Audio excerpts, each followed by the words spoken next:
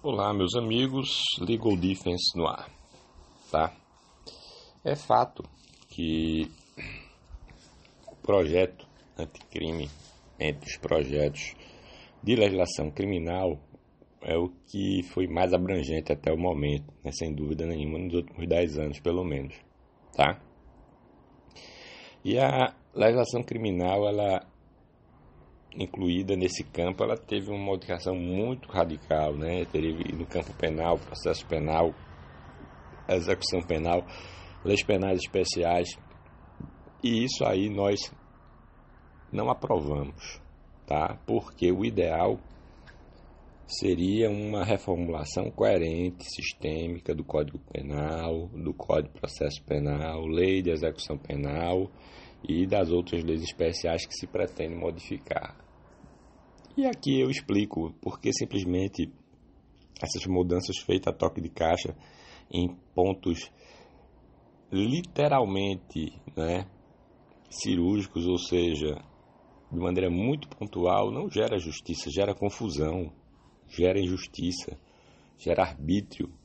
E isso nós que trabalhamos por um sistema acusatório, que trabalhamos por uma medida que tenha freios e contrapesos constitucionais, não é?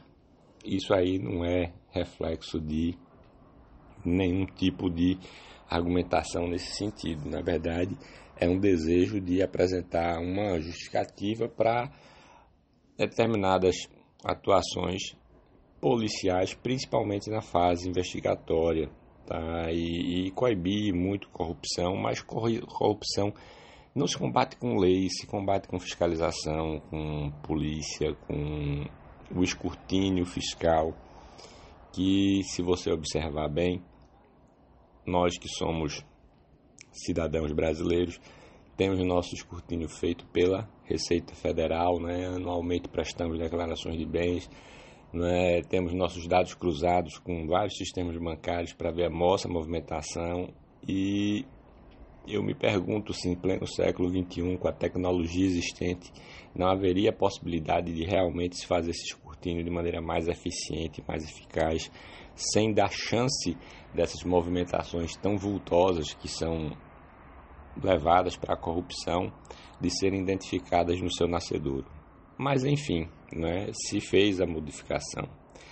E esse governo que aqui está, né, no ano de 2020, né, no finalzinho de 2019, dezembro para ser mais preciso, promulgou, né, o pacote anticrime assim chamado. E ele é muito rigoroso, né, no trato com criminosos, especialmente pertencentes às organizações criminosas. Infelizmente, esse pacote, ao seguir o parlamento, ele foi amplamente desidratado. Pode-se dizer que, em certos aspectos, os parlamentares agiram muito e, noutros, pouquíssimo, e, noutros, ainda de maneira errada.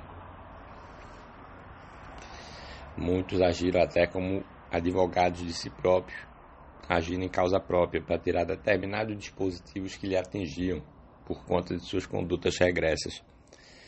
Mas isso é o óbvio. Para além disso, eu acredito que as reformas das leis de fundo criminal que foram encaminhadas pelo governo anterior, que ainda não tenham obtido o necessário seguimento, que é uma coisa importante, mas ninguém se preocupa com o fundo criminal, tá? São coisas que não vêm à realidade do leigo.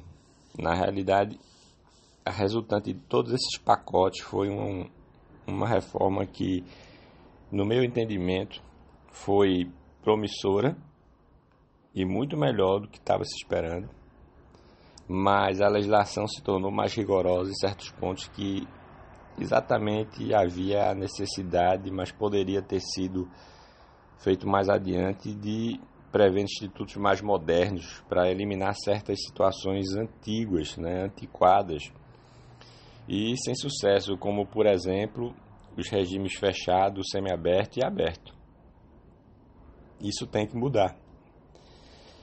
A parte penal é outra modificação que merece o reconhecimento, mas, ao mesmo tempo, quanto à maioria das reformas. E ela se deslocou, como era de se esperar, a competência para executar pena de multa, né, para o juiz de execuções penais. Depois, o tempo máximo de cumprimento de pena foi adaptado para a realidade atual, passando para 40 anos, sem que possa se falar em prisão de caráter perpétuo. O livramento condicional incorporou determinada tendência de jurisprudência majoritária. Criou uma forma interessante de detectar o enriquecimento ilícito, além de se prever novas causas de suspensão da prescrição. Somente essas que eu estou falando para você, essas alterações, permitirá um ganho, né, enorme, se evitando impunidade de quem manipula recursos, né, de maneira protelatória, de forma a eternizar o processo. Elevaram-se também penas de roubo e concussão. Além disso, se incluiu também estelionato como crime de ação pública condicionada à representação da vítima. No contexto do Código de Processo Penal, introduziu-se a figura do juiz de garantias, que apesar de ter sido rechaçado, né, pela magistratura e que apesar de ter sido colocado de molho, afastado pelo ministro, né, Fux, eu creio que é uma necessidade, é premente que a gente tenha juiz de garantias. A gente não pode continuar tendo o juiz que faz a parte investigativa do processo criminal, que produz a prova da investigação e da acusação, ser o mesmo juiz que julga a causa. Ele já está contaminado, com certeza, pela fase de investigação. Tá? Isso é só um comentário breve. E consagra também um ponto a mais para a adoção de sistema acusatório, né, que o direito do processo penal clama muito, né, de nossa parte é uma medida excelente, o juiz de garantias, mas infelizmente a gente vai ter que esperar mais um pouco, tá? As novas regras que foram criadas para o arquivamento do inquérito penal e de outras investigações, de modo a afastar a atuação anômala, né, de juiz que é transferido do órgão superior do Ministério Público. A vítima será informada do arquivamento e também pode recorrer ao órgão maior do Ministério Público, não é? Isso aí é uma inovação positiva. Estabeleceu também um instituto novo denominado Acordo de Não Persecução Penal, que não invade a esfera das infrações de menor potencial ofensivo, configurando mais um estágio para evitar a ação penal, como já existe a suspensão condicional do processo. Enfim, o que vem para descriminalizar é sempre muito bom, porque ao mesmo tempo que demonstra que o Estado está sob controle, demonstra também que o Estado é civilizado e quer manter, não é, apenas os criminosos violentos e carcerados. Firmaram-se também a questão de alterações no contexto de medidas assecuratórias de processo penal, além de se incluir também a capacitação de novas provas, ótimas reformas. Uma das coisas que a gente chama a atenção é que se estabeleceu que o juiz, ao tomar conhecimento do conteúdo de prova declarada ilícita, não poderá proferir a sentença ou acórdão. E aí gerou-se a cadeia de custódia para o recolhimento e guarda do vestígio do crime, com vários detalhes para conferir mais idoneidade à prova pericial. Isso é muito bom. Prova pericial é uma prova técnica. Tornou também mais rigorosa a decretação das medidas cautelares substitutivas da prisão, além de fixarem novas regras para a própria prisão preventiva. Nenhuma reforma é perfeita, eu tenho certeza disso.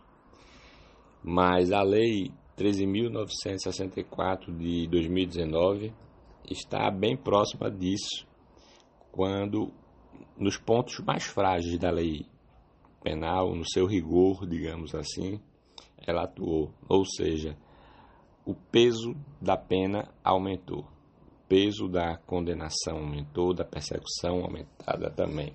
Não é? Já no campo da execução penal, não é, trouxe um novo tabelamento de progressão do regime, que está lá no artigo 112, algo muito mais realista em face da criminalidade reinante. Os delinquentes, pela primeira vez que forem, né, ou de primeira viagem, o chamado mosca branca, né, em face da criminalidade que existe, né, tem várias oportunidades de escapar do cárcere. Isso é fato. Transação penal, suspensão condicional do processo, acordo de não persecução penal, suspensão condicional da pena, podendo-se ainda inserir o regime aberto. Então, os que são de fato violentos, praticantes de crimes bárbaros contra as pessoas, precisam de outros critérios bem mais rigorosos, e nisso eu concordo. O regime disciplinar diferenciado, famoso RDD, ele tem muitas mudanças fundamentais, devendo-se apenas equacionar o RDD estadual com o RDD federal, para que haja-se uma harmonia. No campo de outros crimes, como distorção qualificada, de restrição à liberdade da vítima, de roubo com arma de fogo e também de arma de uso restrito ou proibido, foram incluídos na categoria de crimes hediondos. E aqui um parêntese, né? É fato que na atual sistemática que vivemos, uma das bandeiras, inclusive, do nosso presidente foi armar a população, né? Fornecendo porte de arma e posse de arma, né? Principalmente a posse de arma. E, ao mesmo tempo, a repressão ao porte de arma ilegal ficou extremamente mais rigorosa, tá? Então, aqui é um contraste que a gente percebe, feito pelo mesmo governo. De um lado, fornece arma aos cidadãos. De outro, né, enrijece a lei de armas, por assim dizer. O mesmo caminho, né, ela tomou, né, essa lei no sentido do uso de explosivos, né, material bélico por natureza também. Houve também alterações relevantes nas leis penais especiais, nas leis de armas, na lei de droga, lei dos presídios federais, lei do disque denúncia, entre outras muitas leis que foram modificadas. De maneira precisa, o parlamento brasileiro ele captou o problema da lei 12.850 de 2013, o abuso flagrante de operações que havia entre 2013 até hoje, reformulando também essa lei para incluir vários dispositivos indispensáveis.